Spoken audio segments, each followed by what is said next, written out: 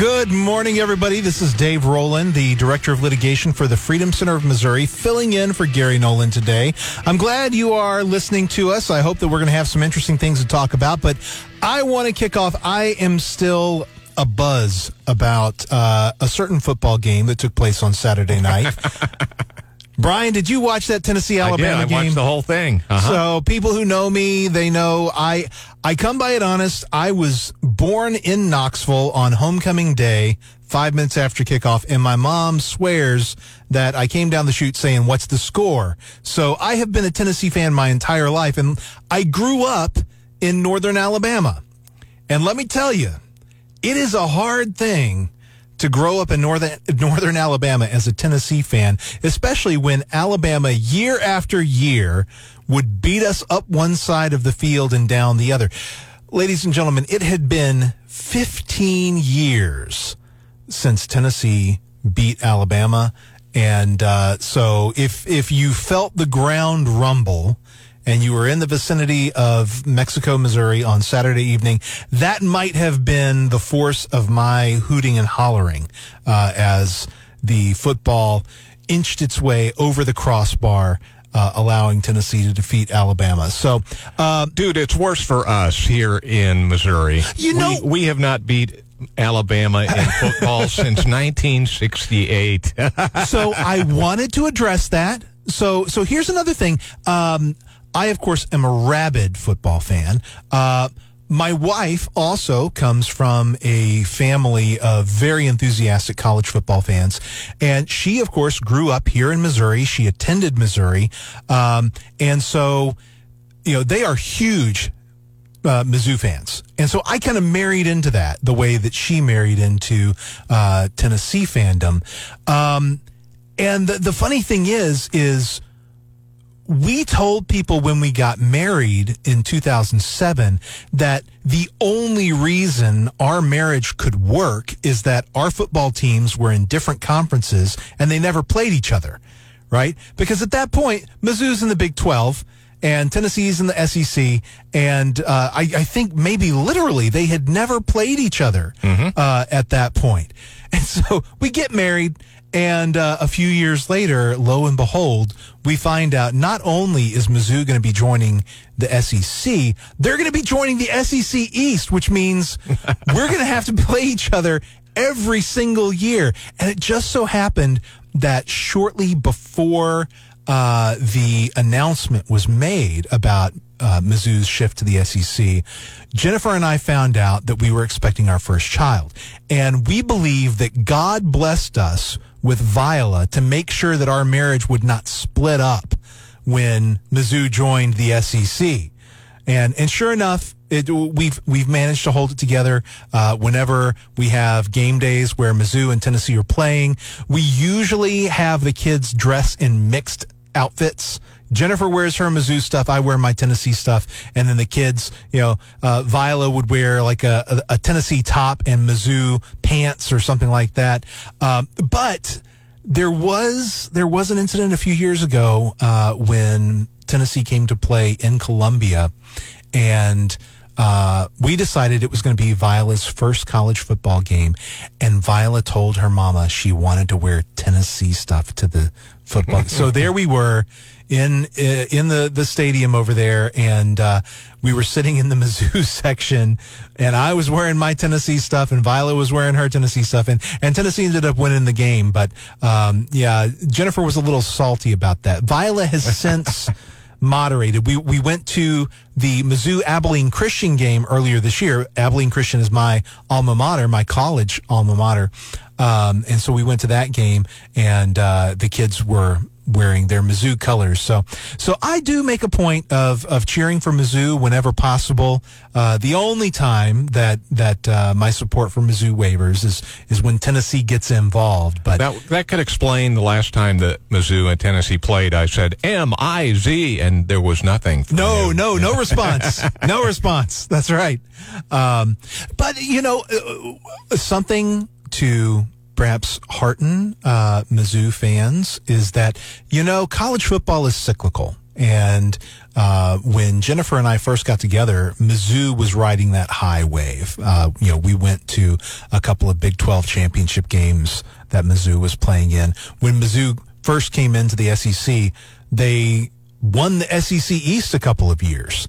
So yeah, I know it's a tough season for you guys this year, but it can get turned around.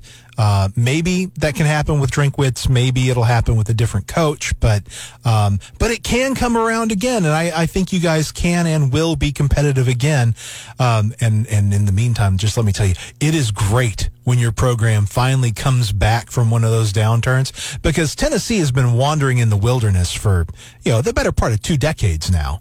And so to finally, get something like this past us, it's just exhilarating. And I have faith that Mizzou is going to have those kinds of exhilarating moments as well in the future. I just hope it doesn't happen against the team in orange. So I understand you guys need some goalposts, though. That's right. So yeah, and we can't lend you hours because we have a game this weekend.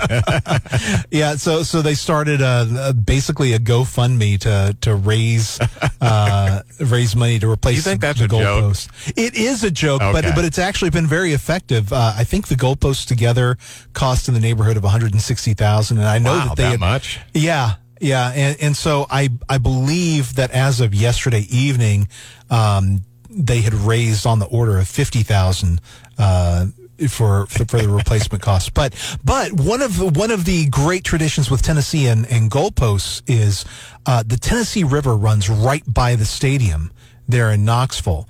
And so the big tradition, and it has been going back into the early 20th century, is when the goalposts get torn down, the fans take them and chuck them into the Tennessee River.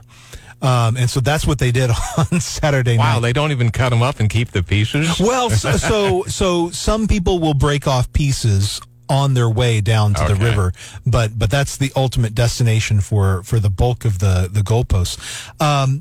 It was funny. It was fun watching the end of the game as they carried the goalposts off the field, and there was one dude that was riding the goalposts all the way out. Yeah. And if I would have been one of the people that was carrying the goalposts, I would have, get off! You're weighing it down. Well, but the weight of one person in comparison, it's like a feather. But yeah. So the funny thing to me is, my children, my oldest is 10. I've got a 6-year-old and then a 2-year-old, and the 6-year-old was watching with great interest my reaction to all of this. And he doesn't quite get everything about college football and the traditions and the celebrations. And so after the game, the fans were running onto the field, and I may have been weeping a little bit. And then they started to take the goalposts down, and I said, "They're tearing down the goalposts!" And William goes, "Oh no!" I said, "No, buddy. That's it's fine. This is a good thing. This is a traditional celebration, But so he'll learn. But that was a massive group of people all in one location. I mean, oh my goodness, it was incredible.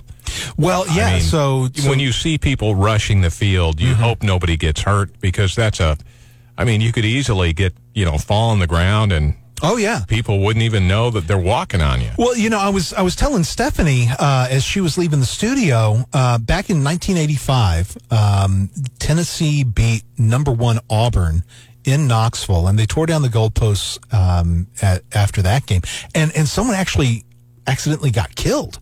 Wow. As it was coming down, the goalpost hit someone on the head and they died. So yeah, it is not the safest of celebrations. But fortunately, I'm not aware of any injuries associated with this. And they did get a fine. I think it was $100,000. Oh yeah. For the. I'm not sure. I think it was for rushing the field, because they right. Yeah. So the SEC imposes penalties on schools for allowing fans into the competitive area, and it goes not only for football, it also goes for like basketball and things like that. Yep. So essentially, if a school does not prevent the fans from intruding into the. How do you do that? Well, I mean, yeah, but that's what you do. You impose the fines, and they announced before the game. They wanted to make sure everyone knew before the game. If you rush the field, the school's going to have to pay this fine, and it goes to like scholarships or something like that. But it was funny because after the game, in the midst of the celebration, one of the TV stations interviewed the University of Tennessee's president, and they said, well, you guys are going to have to pay this fine now. And he just laughed. And he was smoking his victory cigar. And that was one of the other things I had to explain to my kids, because my kids understand that smoking is unhealthy and they don't understand why anyone would do it. And I said, well, particularly with cigars, it's a traditional celebration, especially with this game. The side that wins usually smokes a cigar. And, they were trying to get their heads around that. But I believe the university president was smoking his cigar and just cackling as they were saying, well, the school's going to have to pay this $250,000 fine.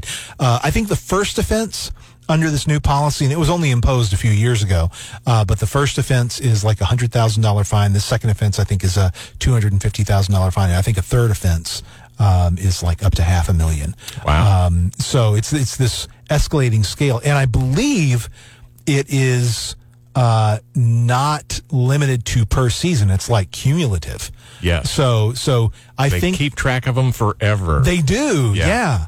And I understand why. I understand why they have this policy, but at the same time, that's one of the things that makes college football so exciting, or one of the things that reveals the greatness of this sport. It is that but people get I so question excited whether or about not it. what they're asking the universities to do in terms of keeping people off the field. How do you do that? How could you possibly keep 100,000 people from storming the field? The answer is you have cannot. security.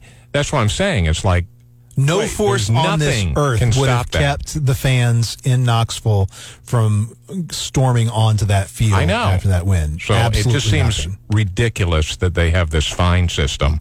For what? Yeah. Well, and it would seem that would tend to hurt smaller schools anyway, wouldn't it? Yes. I mean, the smaller Tennessee's athletic department can absorb that hit easily. And, well, I mean, I guess with the TV deals that the SEC is going to be getting in the near future, all of the programs could probably deal with that. But let's take a smaller school like Vanderbilt or something like that. If they get a big win and the fans rush the field, should the school really be penalized for that? Especially when major victories like that are so few and far between for a lot of these schools. Maybe you let them off the hook. Maybe you give them a little bit of grace. I mean, it's part of the experience. I think so. Hey, we need to go into a commercial break. We will be back on the other side, and we'll be talking about more substantive matters, but I just needed to let my enthusiasm run for a little bit in this opening segment. If you'd like to call in and chat about anything, the number is 1-800-529-5572 or 573-874-9390. This is Dave Rowland filling in for Gary Nolan on the Zimmer Radio Network. Welcome back. This is Dave Rowland, the Director of Litigation for the Freedom Center of Missouri, filling in for Gary Nolan on the Gary Nolan Show. Thank you for being with us this morning. We've just wrapped up going over my exultation over Tennessee beating Alabama over the weekend. I'm very excited about this whole thing, but I now want to turn the conversation to matters that people are more accustomed to hearing me talk about, and that is usually things having to do with law. I am an attorney. I've been litigating constitutional cases and government transparency cases for almost 20 years at this point. And, it's one of the roles that I take very seriously, that I try my best to educate people about the law, because there are many legal principles that are kind of intuitive, that someone who's not trained in the law, can guess at and pick up, and they're probably right if they guess about how the law works, but not always. There are certain aspects or elements of law that, although someone not trained as an attorney would expect the law to do one thing or to require one thing. In fact, it requires something pretty significantly different. And that makes, a huge difference when you are trying to litigate a case. And I hosted the show on Thursday of last week and had a conversation with someone who had filed a lawsuit on their own. And unfortunately for this person, they had an intuition about the way the law worked, and they filed this lawsuit with the expectation that the law would work in their favor. And I had to tell them, no, that's not how the law works in this particular area. And this person got really upset with me. And she went from just trying to justify her own intuition to actually becoming angry with me and treating me as though I was some sort of enemy because I was not willing to lie about what the law actually says. And so, listeners, you may have heard how that conversation went when we were on the air. But I wanted to provide a little bit of follow-up because after the show, I reached out to this person on Facebook, and you may recall she was demanding that I cite a specific statute to show that I was correct in how I was understanding the law. I didn't have the statutes in front of me at the time. I couldn't pull one, just out of thin air to explain it, but I knew that I was correct because I had actually litigated this issue a couple of times successfully. And so when I got home, I looked up the statute, and I also looked up the controlling case interpreting that statute, and I sent it to her. And I said, look, here's why my position is correct. Here's what the courts are going to do with this situation. She then turned to a Facebook group called Missouri Rhino Watch. Rhino as in Republicans in name only, and she started to lambaste me as like some evil person. And it really frustrated me for a couple of reasons. The first is I am not and never in my adult life have ever claimed to be a Republican. I am strictly nonpartisan. As people who have heard me guest host the show and have heard me talk to Gary on the show, I'm not even registered to vote. I am a conscientious objector to our electoral system because I am so frustrated with what it has become. I have been so frustrated with how far it has departed from what our founding fathers envisioned that I just don't want to take part in it as it's currently composed. And so the idea that someone is calling me a Republican in name only when I've never pretended to be a Republican, I thought was kind of silly.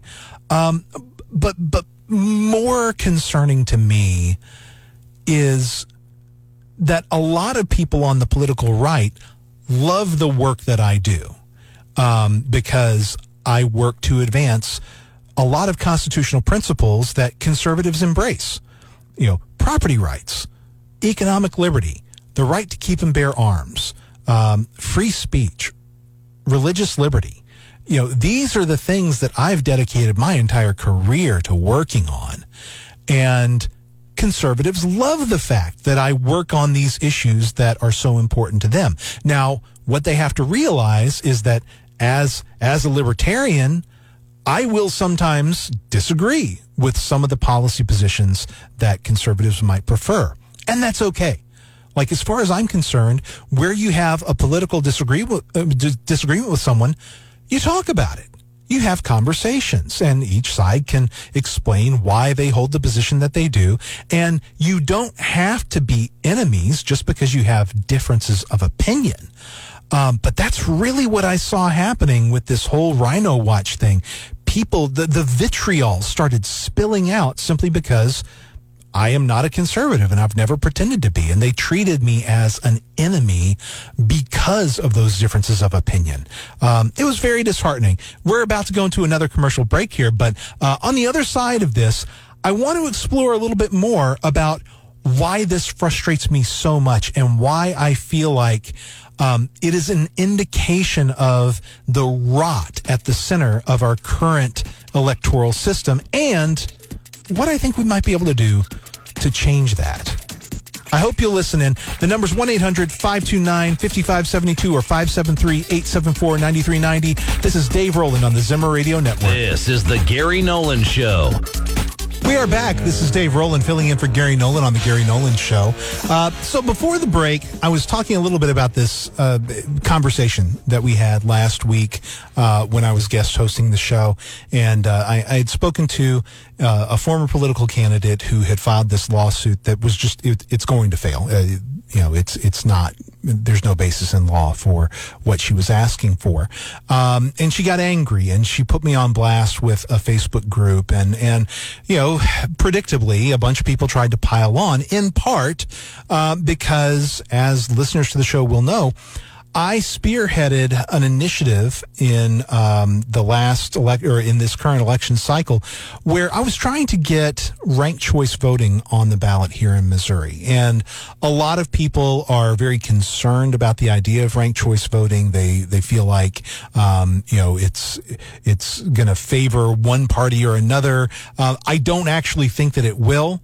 And so my responsibility is to help people understand what this system of voting actually is, what it looks like, and how it would play out in the real world. And then as far as I'm concerned, people may be persuaded, they may not be persuaded, and that's okay. I don't pretend that everybody needs to think the same way that I do about these things.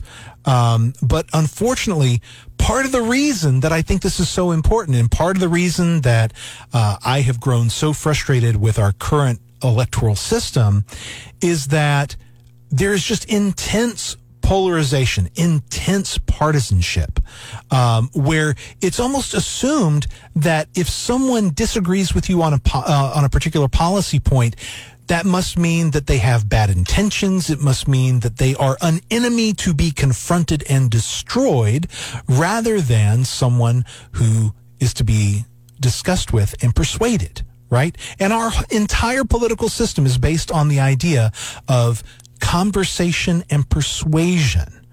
If you don't believe me, I'm going to read a passage written by someone a long, long time ago that explains the problem with political parties. And again, I am intensely anti-partisan. I think it's important to cultivate friendships and associations with people across the political spectrum. And political parties, I think, are a direct impediment to doing that. And I'm not the only one who thought so. I'm not going to tell you who wrote this. I'm just going to read what was written. All obstructions to the exercise of laws, all combinations and associations under whatever plausible character with the real design to direct, control, counteract, or awe the regular deliberation and action of the constituted authorities are destructive of America's fundamental principles and of a fatal tendency. They serve to organize faction, to give it an artificial and extraordinary force, to put in the place of the delegated will of the nation, the will of a party, often a small but artful and enterprising minority of the community, and according to the alternate triumphs of different parties, to make the public administration the mirror of the ill-concerted and incongruous projects of faction, rather than the organ of considered and wholesome plans digested by common councils and modified by mutual interests. However combinations or associations of the above description may now and then answer popular ends, they're likely, in the course of time and things, to become potent engines by which cunning, ambitious, and unprincipled people will be enabled to subvert the power of the people and to usurp for themselves the reins of government, destroying afterwards the very engines which have lifted them to unjust dominion. I've already intimated to you the danger of parties in the state, with particular reference to the founding of them on geographical discriminations. Let me now take a more comprehensive view and warn you in the most solemn manner against the baneful effects of the spirit of party generally. This spirit, unfortunately, is inseparable from our nature, having its root in the strongest passions of the human mind. It exists under different shapes in all governments, more or less stifled, controlled, or repressed, but in those of the popular form, it is seen in its greatest rankness and truly is their worst enemy. The alternate dominion of one faction over another, sharpened by the spirit of revenge natural to party dissension, which in different ages and countries has perpetrated the most horrid enormities, is itself a frightful despotism. But this leads at length to a more formal and permanent despotism. The disorders and miseries which result gradually incline the minds of men to seek security and repose in the absolute power of an individual, and sooner or later, the chief of some prevailing faction, more able or more fortunate than his competitors, turns this disposition to the purposes of his own elevation on the ruins of public liberty. Without looking forward to an extremity of this kind, which nevertheless ought not to be entirely out of sight, the common and continual mischief of the spirit of a party are sufficient to make it the interest and duty of a wise people to discourage and restrain it. It serves always to distract the public councils and enfeeble the public administration. It agitates the community with ill-founded jealousies and false alarms, kindles the animosity of one part against another, foments occasionally riot and insurrection. It opens the door to foreign influence and corruption, which finds a facilitated access to the government itself through the channels of party passions. Thus, the policy and the will of one country are subjected to the policy and the will of another. There is an opinion that parties in free countries are useful checks upon the administration of government and serve to keep alive the spirit of liberty. This, within certain limits, is probably true. And in governments of a monarchical caste, patriotism may look with indulgence, if not favor, upon the spirit of party. But in those of the popular character, in governments purely elective, it is a spirit not to be encouraged. From their natural tendency, it is certain there will always be enough of that spirit for every salutary purpose, and there being constant danger of excess, the effort ought to be by force of public opinion to mitigate and assuage it. A fire not to be quenched, it demands a uniform vigilance to prevent its burning into a flame, lest instead of warming, it should consume. These were the words of George Washington in his farewell address. The idea he was trying so diligently to impress upon Americans is that when we break ourselves into political party, the electoral process will tend to supplant the actual public interest to the interest of just one faction or the other. And they will fight each other over power. And whenever they get power, they will use it to advance their own ends, not necessarily the interests of the people themselves. Washington pointed out that when people divide themselves into parties, they start thinking of each other as opponents instead of mutual participants in a conversation about what's best for the country. And that's exactly what I see right now. That is exactly what I see right now. People demanding that others toe their party line instead of having an open, honest, and thoughtful conversation about policy. Our nation was designed for citizens to have those open, honest, and thoughtful conversations about policy, to discuss with each other the ideas under which we're to be governed, not to have one group come up with ideas that it would then force on the others. And that's what I see from both sides of the political spectrum right now. I see people on the left wanting to impose their will on everybody else. I see people on the right wanting to impose their will on everybody else. You know, and here I am as a little L libertarian saying, you know what? Stop trying to govern other people. Stop trying to control other people. Live and let live. You know, if people are not harming each other with their behavior, just leave them alone. I think that's a very common sense position, but unfortunately, it is not the position that's embraced by either of the major parties. And one of the things that drives me nuts is there are a number of Republicans who think that that's what they're doing. But then you look at the standard bearers for the Republican Party, and they are perfectly happy to employ the will of the state or the power of the state to advance their own ends when it suits them. You know, you've got Republican governors that are perfectly happy to say, oh, we don't want these children reading this information. We don't want them exposed to these ideas, even if that's what their parents want for them. You know, and they want to punish corporations that happen to take political positions that are contrary to their own. And that is as anti-freedom, as anti-liberty as it gets. And so, you know, I think that we have to be able to have these conversations about what policy is going to look like without wearing these party labels. And as long as people are devoted to these party labels over and above the sense that we are all in this together and we need to be working to persuade each other instead of beat each other over the head, the system's never going to work the way it was intended. And that is why I cannot currently, in good conscience, participate in electoral politics. We are about to head into another commercial break. If you have thoughts about anything that I just said, if you want to bat around some of these ideas, by all means, call in. The number is 1-800-529-5572 or 573-874-9390. I'd love to have you on the air. Feel free to call in. This is Dave Rowland filling in for Gary Nolan on the Zimmer Radio Network. Welcome back. This is Dave Rowland, the Director of Litigation for the Freedom Center of Missouri, filling in for Gary Nolan on the Gary Nolan Show today.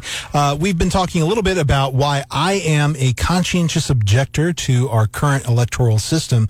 And I spent the last segment railing on the idea of political parties and expressing my opinion that they are actively bad for our system of government. And I believe that my particular perspective on this is shared by one George Washington, who kind of important guy.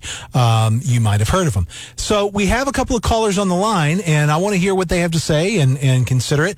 Let's go to Corey. Corey, thank you for calling in. You are on the air with Dave Rowland. Hey, Dave. Good morning. Thanks for filling in for Gary. And I've been on a few calls with Gary, and we've had our debates, and they're just opinions. And with liberty comes discomfort. So where I'm going with that is not siding with either one. Like just like you, I'm going to try to stay libertarian in the middle. But as I listen to a Sirius XM conservative channel, and a caller calls in, I'm not going to disclose where he was at in the United States of America, but he was at his kid's school.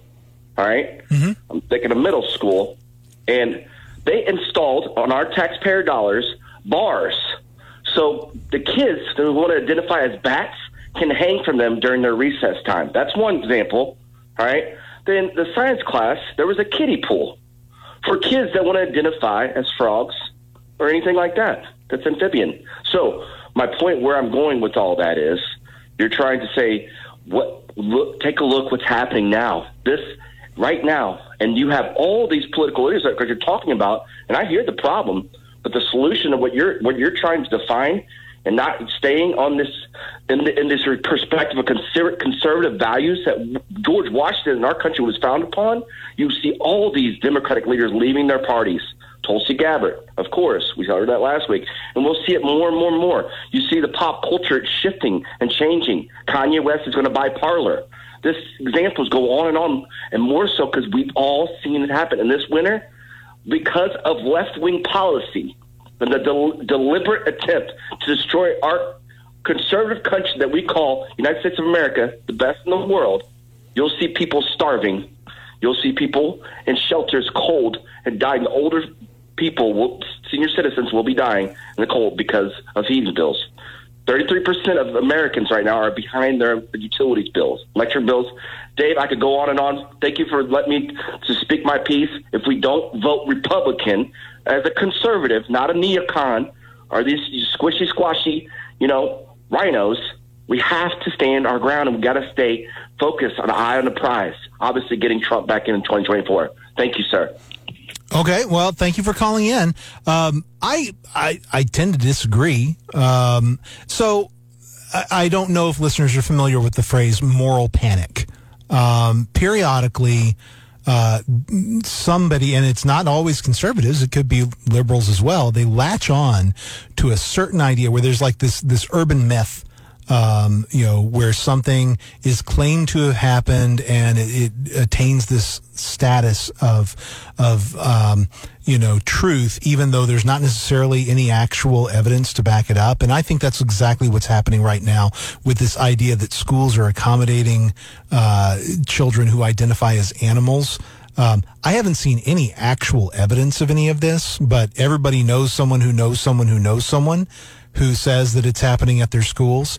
I think this is the classic urban panic. It goes along with like the satanic panic in the 1980s, the panic about sex bracelets in the 1990s, where there's just actually very little evidence, if any, that this has ever happened in any real place, but it's taken as truth and people start wanting to make policies about it.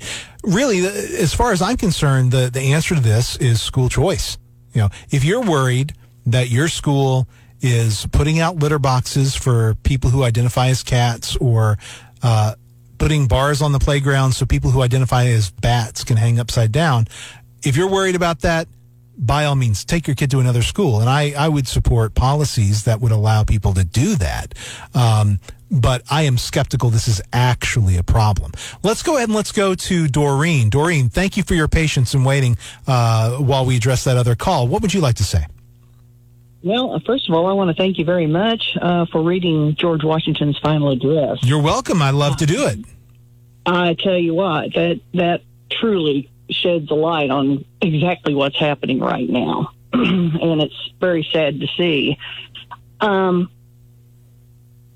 last caller said something about people hanging upside, children hanging upside down as bats or whatever. The bars are installed. When I was a kid, we had monkey bars. Mm-hmm. Every kid I knew played on them. Yep. We had swings.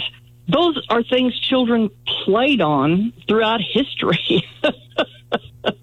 I suspect that's probably the answer to this concern, but I don't know. I don't have all the information in front of me, but I am very skeptical, shall we say, that they're installing pools for kids to identify as amphibians. I don't believe that's actually happening. Yeah. A lot of schools might have pools for children to play in, but that would be children playing in little kiddie pools or in pools, learning to swim.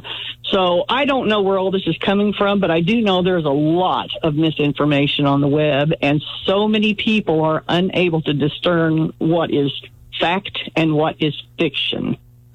And the best thing that I have come up with is listen to both sides. Absolutely. Well, and part of the problem is people gravitate towards sources that confirm their priors, right? So if we are concerned that the left is promoting these identity questions, then, well, of course we might think, oh, well, here's just further proof of their degeneracy and what the lengths they're willing to go to let children question their identity, even to pretend that they're animals. And I think that's part of the problem is we do have a tendency to gravitate towards sources that kind of confirm our assumptions. Right, and there's a lot of misinformation out there to scare people right now. Yeah, and unfortunately, I think that there are certain bad actors, and I don't want to put everybody into that category, but I do think that there are certain bad actors who capitalize on that, and they invent these stories or they hype these stories in such a way to play on people's gullibility. We're going to have to go into a break right now. Thanks so much for calling in, Doreen. I appreciate it. We're going to come back on the other side and continue this conversation with some other callers we've got on the line. The number's 800-529-5572 or 573-874-9390. This is Dave Rowland on the Zimmer Radio Network. The Gary Nolan Show.